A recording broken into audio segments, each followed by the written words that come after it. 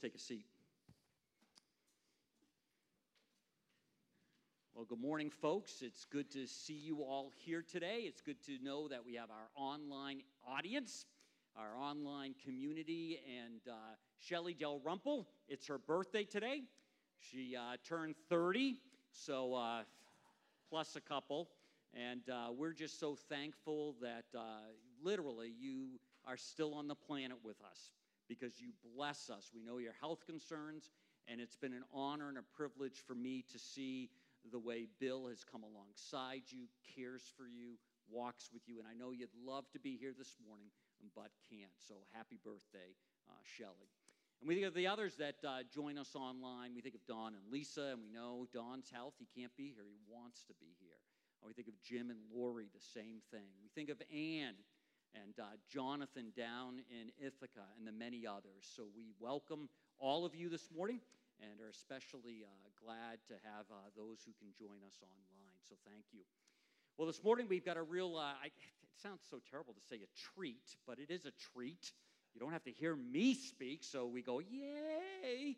And so we've got Mike and Sarah Tison. And, you know you're a little jaded. Last night I was wheeling around at the delicious game dinner. I did risk it. I ate some bear. Do I look a little more berry this morning? But anyway, I ate some bear and some other things. But anyway, but you know you're a little jaded when you're coming through the line and someone comes up to offer to carry your plate and you say no because you're afraid they're going to do something to it. Why is that? And that was actually Sarah. I was like, no, don't do that. Oh, yes, let me help you with that. I'm like, no. And then finally I did help because I realized Sarah probably wouldn't do anything to my food. But some of you would. So anyway, but it's great to have Tim here. Last night, at least 2 people indicated they wanted to say yes to Jesus. And that's why we do the game dinner. It's delicious, it's fun, and all of that. There's prizes. But we do it to make a difference in people's lives so that people have an exposure to say, man, there is a God, and maybe that God wants to have a personal relationship with me. And we just want to see that door opened. And last night, 2 lives. And if I told you the whole story around how they ended up here, it's just fantastic. God works. So don't think those things in life are just coincidences. God is at work. See him working in your life because he absolutely is. So that's just a really blessing. So I'd like to welcome Tim. He'll explain his ministry. We were really, again, just touched by his message last night, reminding ourselves to be focused. So give a warm welcome to Tim. And Mike, why am I saying Tim? Tim Tison. You know that famous Tim Tison guy. Anyway, Mike, whoever you are, welcome. Right. Thanks, Pastor. Well, I am struggling with a concussion and stuff, so if I do call myself Tim, that's the reason for it. Oh, there's all this good stuff up here that I don't really know that I need, but we'll just set it right here. So yeah, what a great night we had last night. Again, my name is Mike Tison, and I'm used to speaking on stage. I travel the country speaking at wild game dinners and men's events, and I'm always more comfortable when I have a dead animal standing behind me. For some reason, it just brings me comfort. So thank you for letting me have my dead animal up on the wall there. Yeah, last night, this is the reason why I traveled to do things, is because last night we were able to share the gospel. A couple over here gave an indication. There was a young child down here that gave indication as well. And at the end of the day, we don't know. It's only between God and them as to whether or not there were genuine decisions for Christ. But we're planting seeds. And we can't do that. I can't do what I do without all of the work that you guys have put into that event last night. And I always encourage churches, because what you guys did last night had impact. And whether we impact 1,000 people or we reach 1 soul, we've kept that 1 soul from going to hell, spending eternity in heaven, And it is worth it. Like Pastor said, it is worth it because I know it's a lot of work. And I know Jason and those guys are probably exhausted from having to put all of this together, the food, Frank and those guys back in the kitchen, and just what everybody did. God uses your gifts and abilities to be able to pull all of this together. And I tell churches all the time because they're usually wanting to put an end to it because it is so much work. But I always ask them, what percentage of the community came to this event last night? And you guys might have had anywhere between 25 and 30, 40% that maybe were from the community that came last night. And what other events are we doing that brings that many people into this church to hear the gospel of Jesus Christ? And so I would challenge you and your pastors to continue doing an event like that because for some reason God is working in Wild Game Dinners. I've been speaking at Wild Game Dinners since about 2004. A guy I used to refer after I spoke was Charlie Alsheimer. Probably a lot of you guys know him, but he passed away a few years back now already. And but he was doing Wild Game Dinners probably 20 years before I even got into the gig. And there's other guys like me around the country that are speaking at these events, and we all share the same stories that God is moving. And for some reason, sportsmen, outdoorsmen, and wild game brings people's hearts down and allows them to come in and to be able to hear the gospel. And that's really what we're called to do. And so today we're gonna be in 1 Corinthians chapter 1 for the most part, but we're gonna hop around. I preach out of the ESV version, so if you're following along with your phone, you can quickly change the version if it's a different one.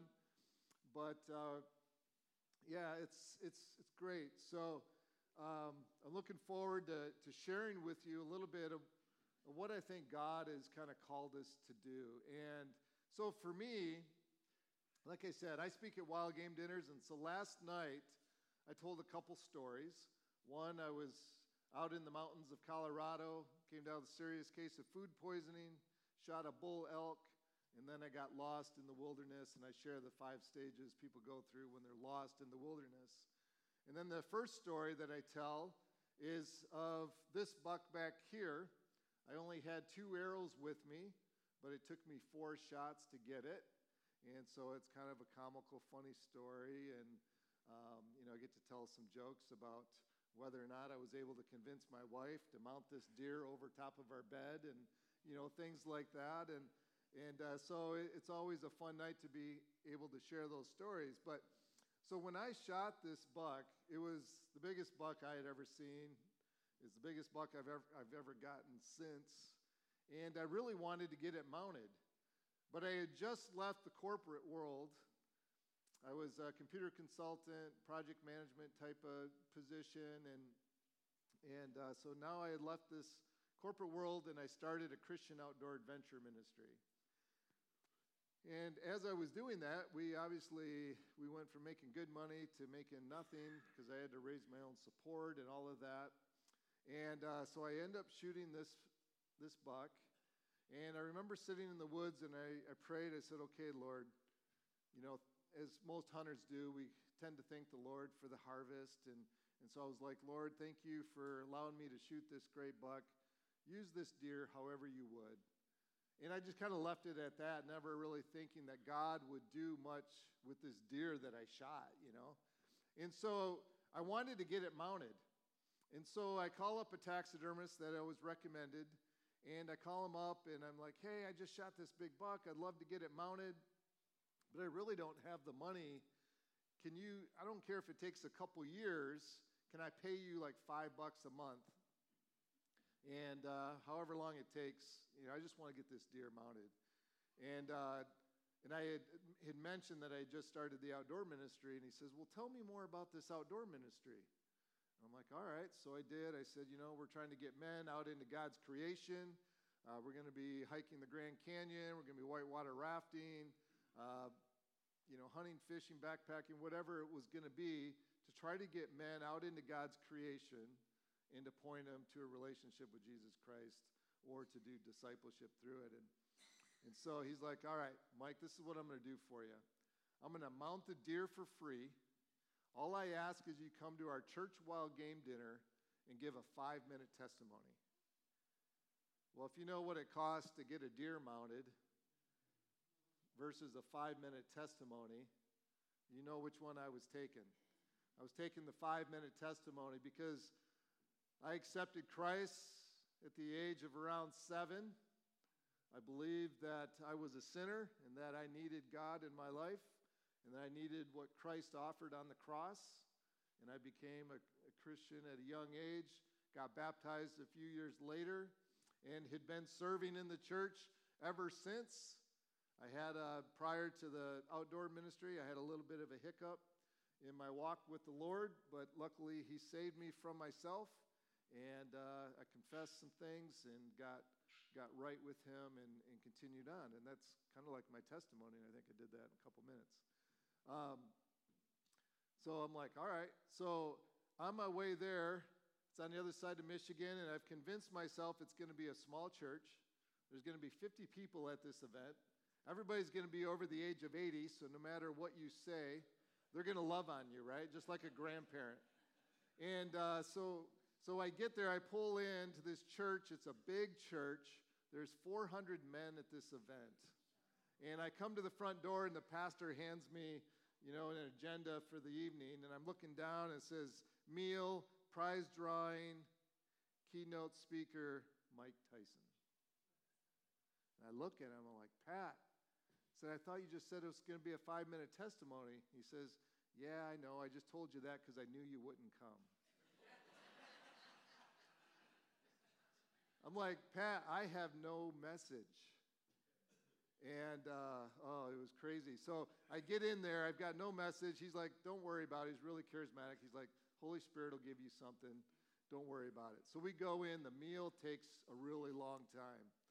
Then they go into probably they had a DNR presentation that was pretty dry.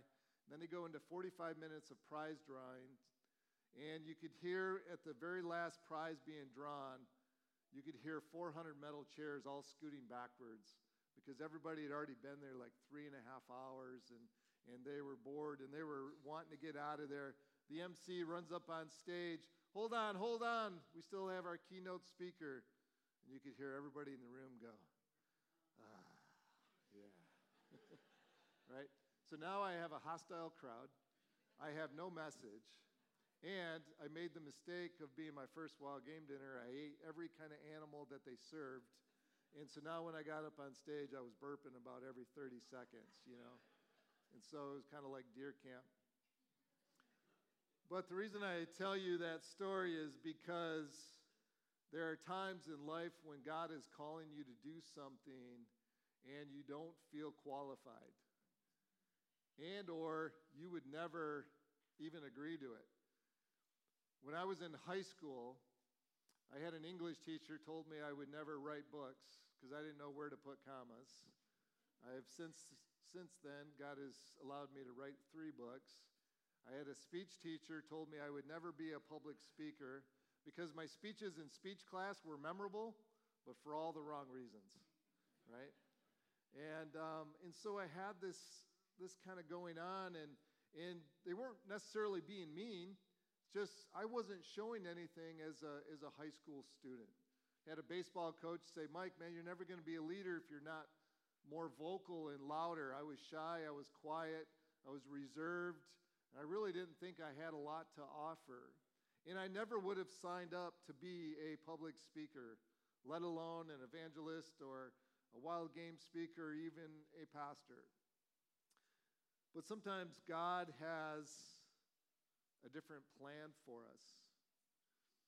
I love in 1 Corinthians chapter 1, I've got this called by God. God chooses weak men and women. If you turn with me, 1 Corinthians chapter 1, we're going to start at kind of the end of the chapter, and we're going to bounce around a little bit. But let's go to verse 26 in chapter 1. For consider your calling, brothers. Not many of you were wise according to worldly standards, Not many were powerful, not many were of noble birth, but God chose what is foolish in the world to shame the wise. God chose what is weak in the world to shame the strong. God chose what is low and despised in the world, even things that are not, to bring to nothing things that are, so that no human being might boast in the presence of God. And because of him, you are in Christ Jesus, who became to us wisdom from God, righteousness and sanctification and redemption, so that as it is written, let the one who boasts, boast in the Lord. So here you have the Apostle Paul is basically coming and he's telling you, he says, look, we didn't come with all of this status and of noble birth and, with all of this prestige. We came as ordinary men, and preaching Christ crucified was his message. And that's kind of like how God uses often weak men and women, and we have many examples in the Bible of how he's called people like that. Then if we go into chapter 2, we continue on. And when I came to you, brothers, I did not come proclaiming to you the testimony of God with lofty speech or wisdom, for I decided to know nothing among you except Jesus Christ and him crucified. And I was with you in weakness and in fear and much trembling. And my speech and my message were not in plausible words of wisdom, but in demonstration of the Spirit and of power, so that your faith might not rest in the wisdom of men, but in the power of God. As humans, as men and women, as Christ followers, we often don't feel qualified. We don't believe that we've got the gifts, that we've got the things that we need to be able to do what God has called us to.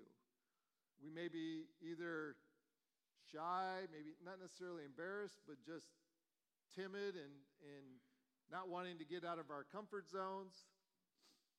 Whatever it is that is hanging on to us, the Apostle Paul says, that stuff is not important because God can use you. As Christians, we sit there and we say, okay, we serve a mighty God, that God is amazing. He has all of these attributes. He has all of this power. He created the world. He sent his son down here to die on the cross to save us. And we say all of these things, but yet we don't believe that we have the power in us through God to do the things that he's called us to. And he hasn't called us to do a lot other than to have faith and belief in him, to love God, to worship him with all your mind, soul, heart, and strength. And then he's called us to love others. And while we're loving others, we're supposed to share the great news of Jesus Christ, the good news, the gift, but yet we resist sometimes because we're afraid or we have doubts or we have fears. The Bible is filled with reluctant misfits who God has chosen to do great things for him. If we look at Moses, we turn back into Exodus. Moses was asked by God to lead the Israelites out of Egypt. Moses told God no, 3 or 4 times? He told God no. He says, Lord, you don't want me. And God's like, well, I'm going to be with you, Moses. Yeah, but God, I don't speak very well. Moses, I will speak for you. Yeah, but I'm not really all that qualified. I don't know why you'd be choosing me, kind of a thing. I'm kind of paraphrasing here a little bit, but and God's like, Moses, I'm going to show you signs and wonders. Put your hand in your cloak. Pull it out. And his hand is filled with leprosy. Moses, put your hand back in your cloak. Pull it out. And it's totally healed. Moses, throw your staff on the ground. And it becomes this snake. Moses, pick it up. So he carefully picks it up. And it becomes his staff again. Moses, I'm going to show you signs and wonders. I'm going to be with you. I'm going to speak for you. And you are qualified because I have qualified you. We look at other people in the Bible. We look at Jeremiah. Jeremiah the prophet was just a youth. I think they figure out he might have only been like 14, 15, 16, somewhere there. He was just a young teen when God called him to be a prophet. And he didn't have necessarily the greatest of jobs because he had to go and tell everybody that they needed to repent, and because God was bringing punishment. And for that, everybody hated him. He got beat up a lot, thrown in pits, left to die. But God used him, and he said, "But Lord, I'm only a youth." And he says, "Don't let that disqualify you. I will be with you, and I will take care of things." We look at King David, leader of Israel, the great king. Most of you guys know his story. He had his soldiers off doing their thing. He was back at the palace. He was bored. He was probably being a little lazy. And what does your mom always say? You know, idle hands are the devil's workshop.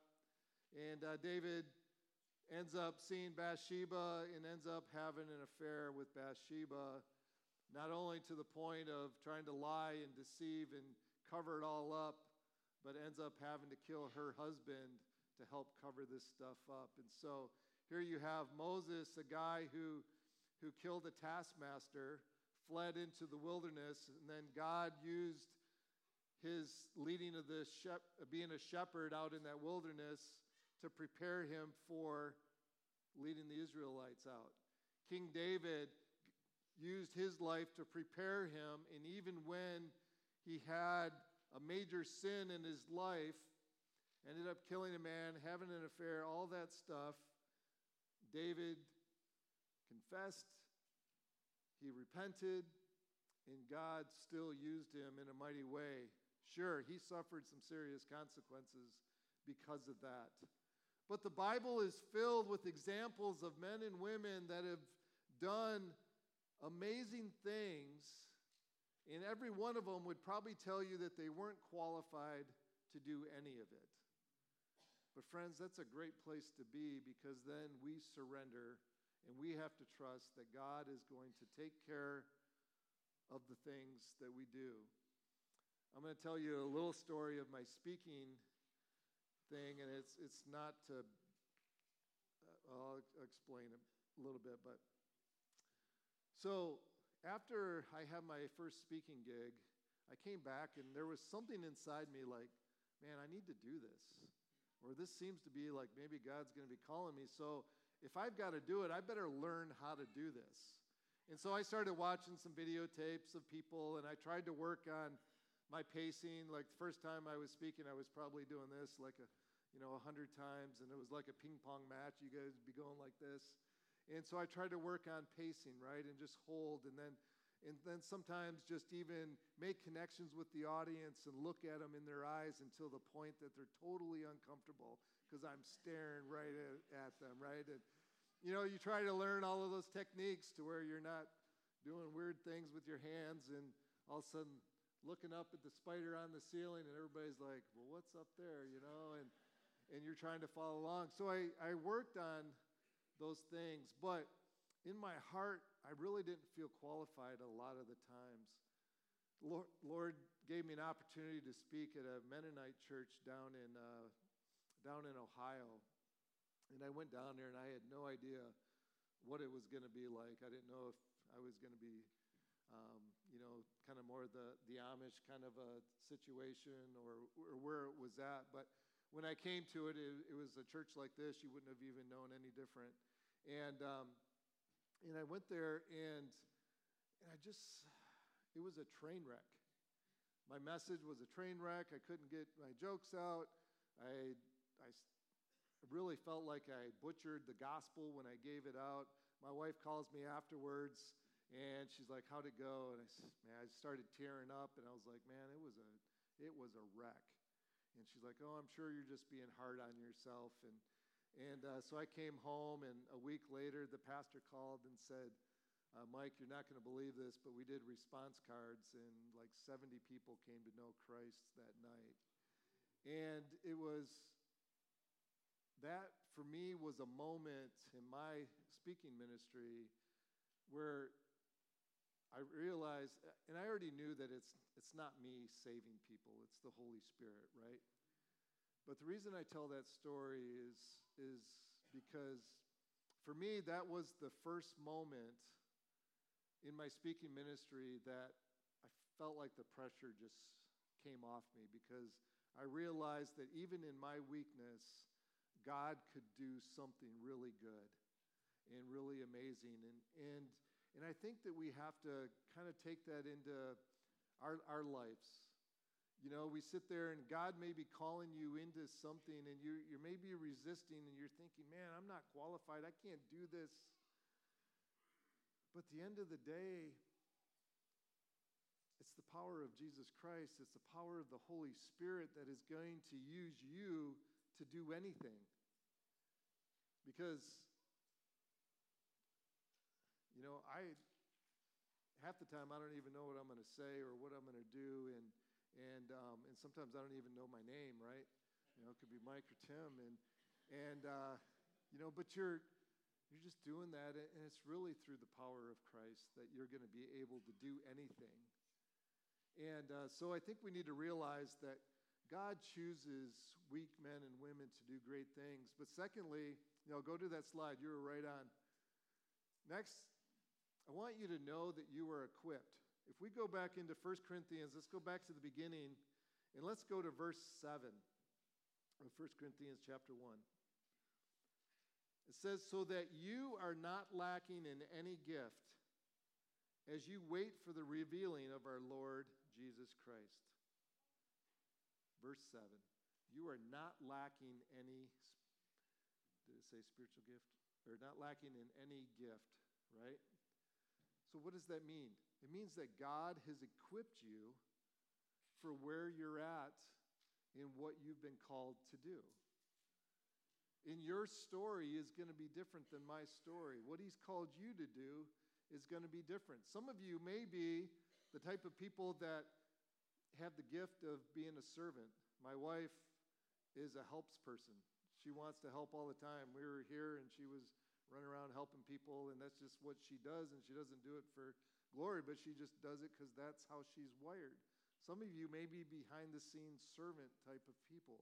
Others may need to be up here on stage.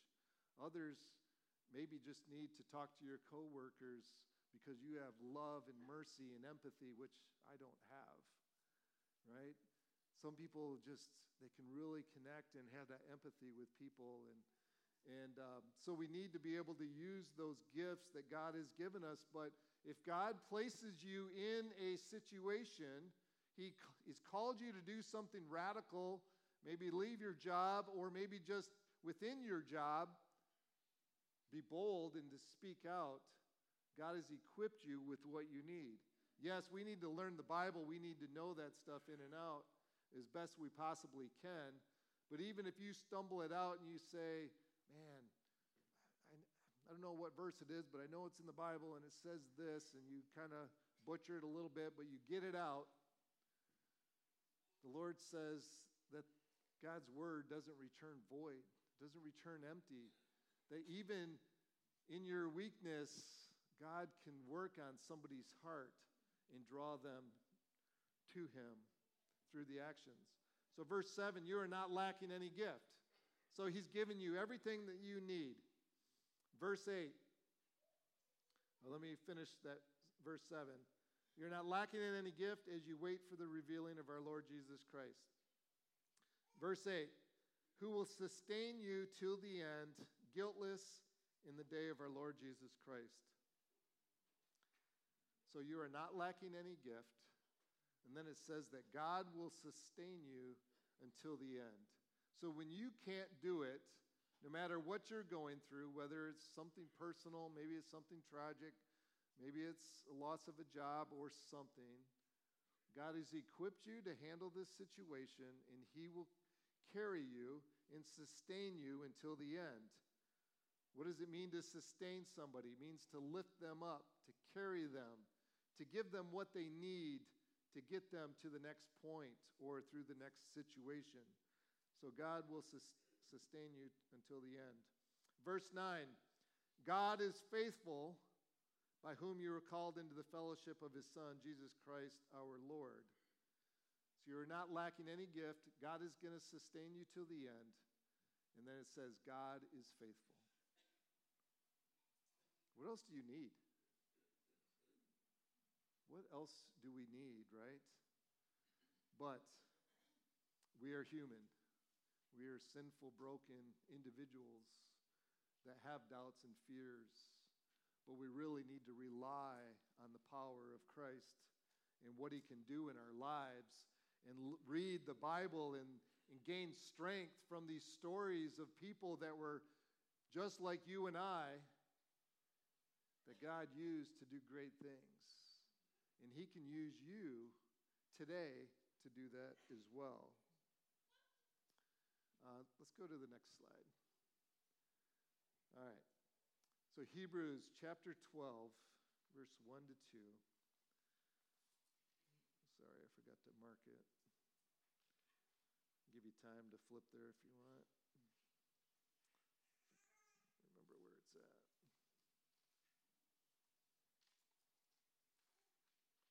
No, not there. Hebrews, James, there we go. What did I say? 12, 1 to 2. Hebrews 12, verse 1. Therefore, since we are surrounded by so great a cloud of witnesses, let us also lay aside every weight and sin which clings so closely, and let us run with endurance the race that is set before us, looking to Jesus, the founder and perfecter of our faith, who for the joy that was set before him endured the cross, despising the shame, and is seated at the right hand of the throne of God. So it's talking about that we're surrounded by a great cloud of witnesses, weak men and women who've done great things for him. Get rid of that sin and run with endurance the race that is set before us, but looking to Jesus, the founder and perfecter of our faith. Right? This isn't a sprint. This is a marathon. And it takes endurance and it takes perseverance to do that. Let me tell you one last story here. We were camping as a family. I've got 5 kids. We live in Michigan, and we love to travel around. We've been in 49 states with all the kids. We just got to hit Alaska now. So if you guys know anybody who needs a wild game speaker in Alaska, let me know. I got to get up there somehow.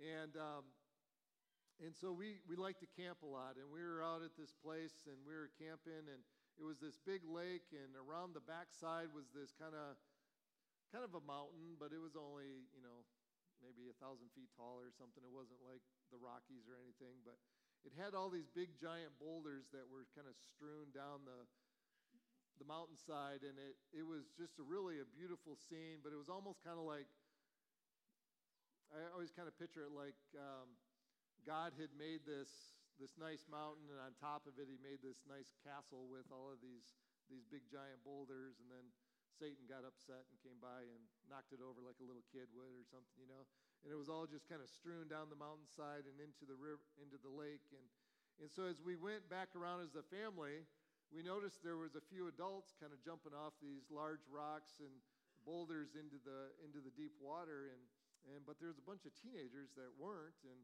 because I think they were afraid to do it. And so we got out there, and we're always an adventurous family, and so my kids were like, oh, we want to do this. We need to jump off. And so I'm like, well, let me check it out, because you had to climb over all these big rocks, and there were these crevices that would drop down pretty deep. And if, a little kid fell down in there, it'd be hard to get him out, and he could get really hurt. And so I let my older 2 kids go.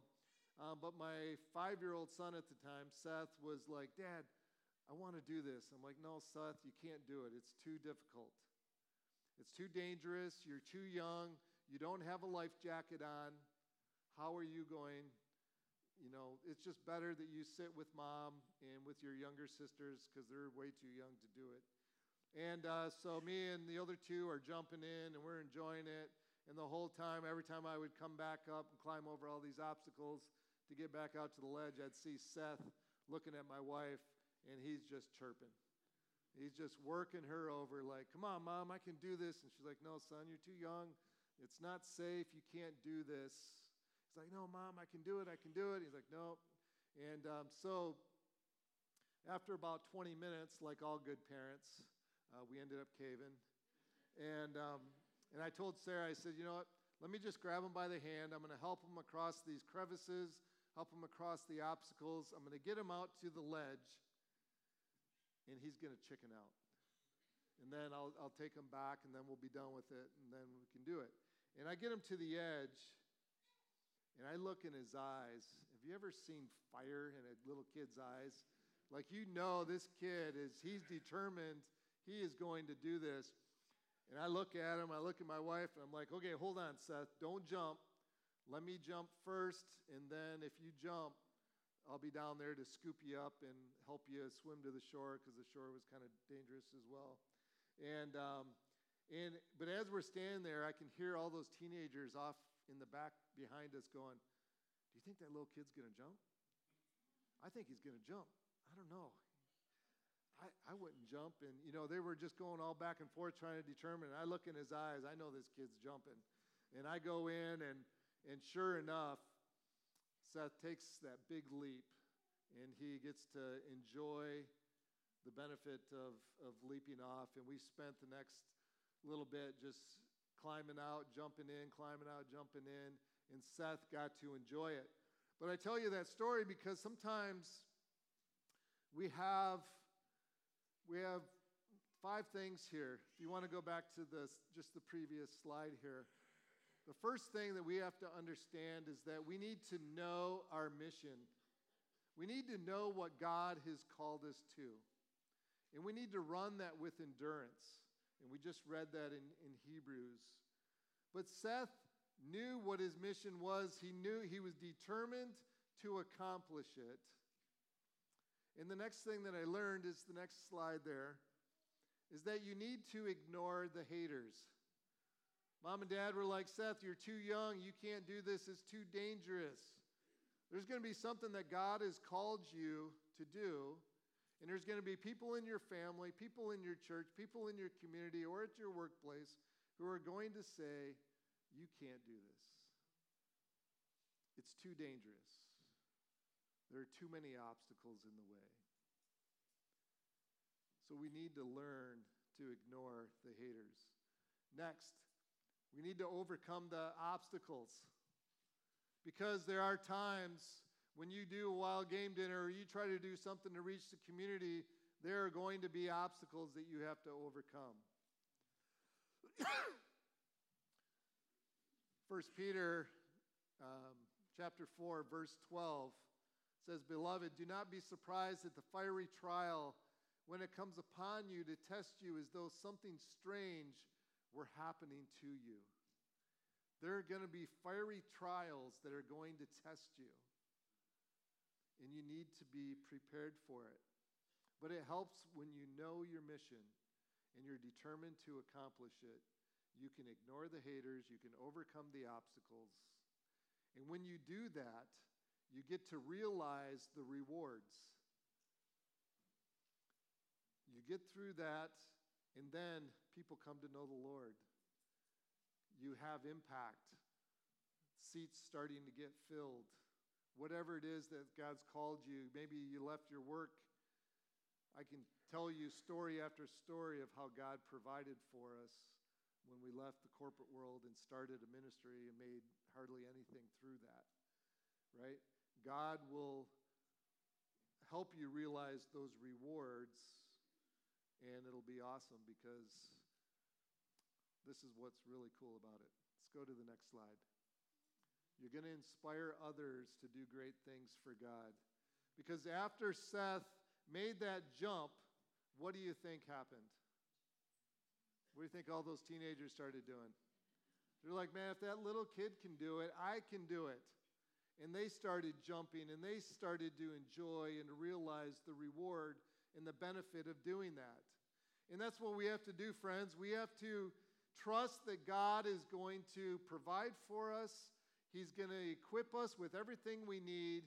He's going to sustain us and carry us until the end. We just have to be determined to get through those obstacles, ignore those haters, and to realize the rewards and the blessings that God has promised us in His Word and how He's demonstrated His promises through your life. I was just talking with someone yesterday about how God provides, and we kind of came to the conclusion that we've always been taken care of.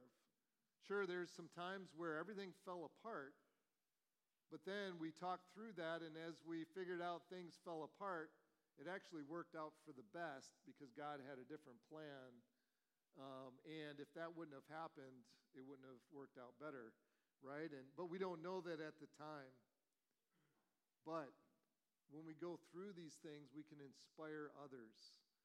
And I just want to kind of leave you with that is friends, I'm super excited to travel all the way to New York and know that there are like-minded people that love Jesus, want to share the gospel, want to reach this community for Christ. Because you guys can reach people that I can't reach. I can reach people that you guys can't reach.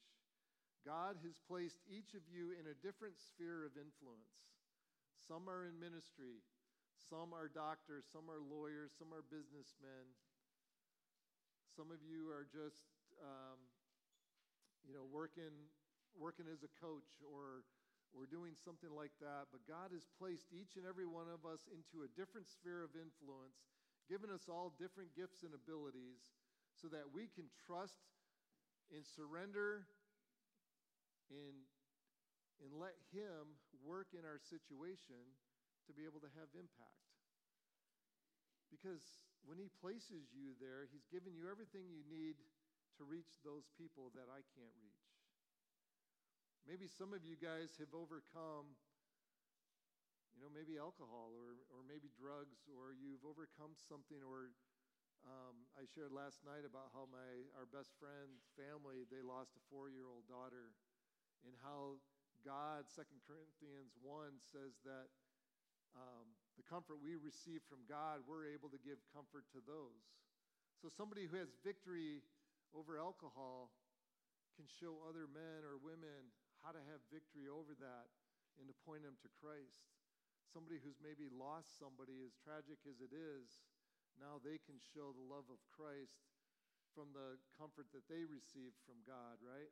And so God puts us in these positions, but He gives us everything that we need. And we don't have to be the next Billy Graham. We don't have to be the next Apostle Paul. We can be Mike and Tim Tison. We can be Sarah, be Jason. You can be you, and God is going to use you in an amazing way. Let's pray. Dear Lord and Heavenly Father, I thank You for this day. Thank You for this church here in New York. I pray that You would just continue to bless them, give them the gifts and the abilities that they need. I know You've already given them, but help them to realize what those gifts, help them to learn where they're truly suited.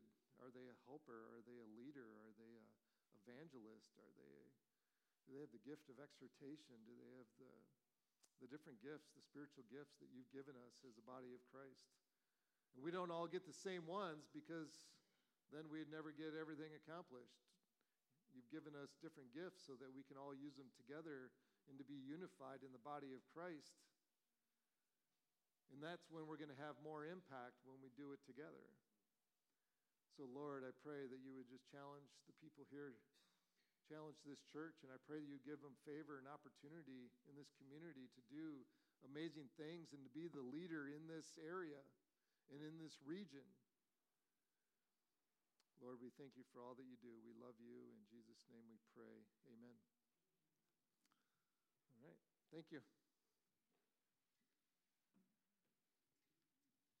Thanks, Mike and Sarah. Really appreciate you answering the call years ago to follow what the Lord would use in your life. And again, as Mike said, all of us have a piece of the puzzle. And there's a lot of things that happen behind the scenes that make a huge difference. And if those things weren't happening, then you couldn't have a Sunday morning. So we just thank you for that as we try to make a difference and love and live like Jesus. So it's great. Next week, we continue on with our series, Remember the Titans. You have a little invite card in your program, so please use that. It's a series where someone doesn't have to be to every single part. And again, if they want to catch up, they can do that online. We always thank you for your generosity and your sacrificial giving. It's one of the ways you show worship to God. You show that He's worth something to you by your giving of your tithes and your offerings. And we really thank you for the way you entrust us with that. Continue to be in prayer as we continue to talk with a potential associate pastor candidate. That continues to move along, and really, really appreciate your prayers for that, that all involved make wise decisions as we see if we're being called as a church family to extend a call to this other family. So we appreciate that. So enjoy the rest of your Sunday, and we will see you back next week. Take care.